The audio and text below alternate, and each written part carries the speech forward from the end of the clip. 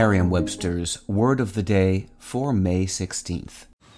Man, that sunset is gorgeous. Grill, patio, sunset. Hard to get better than that. Unless you're browsing Carvana's inventory while you soak it all in.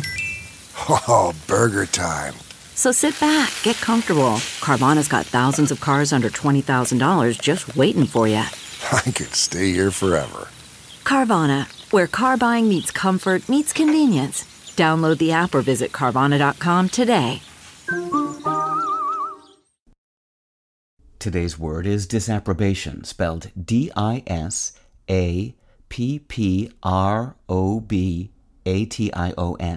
Disapprobation is a noun.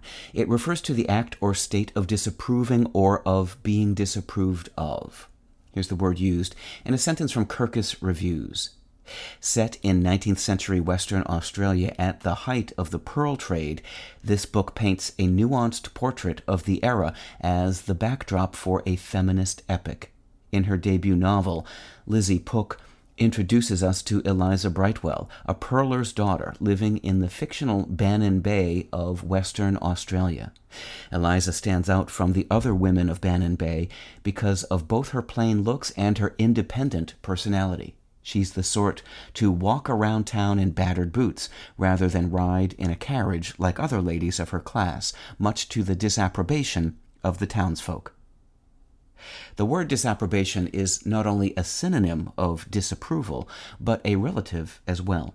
Both words were coined in the 17th century by adding the prefix dis, D-I-S, meaning the opposite or absence of, to the existing approving words.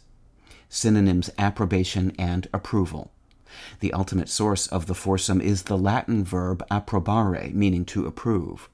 Another descendant of approbare is approbate, which means to express approval of, formally or legally. Love it or lump it, approbare has proven itself useful. With your Word of the Day, I'm Peter Sokolowski.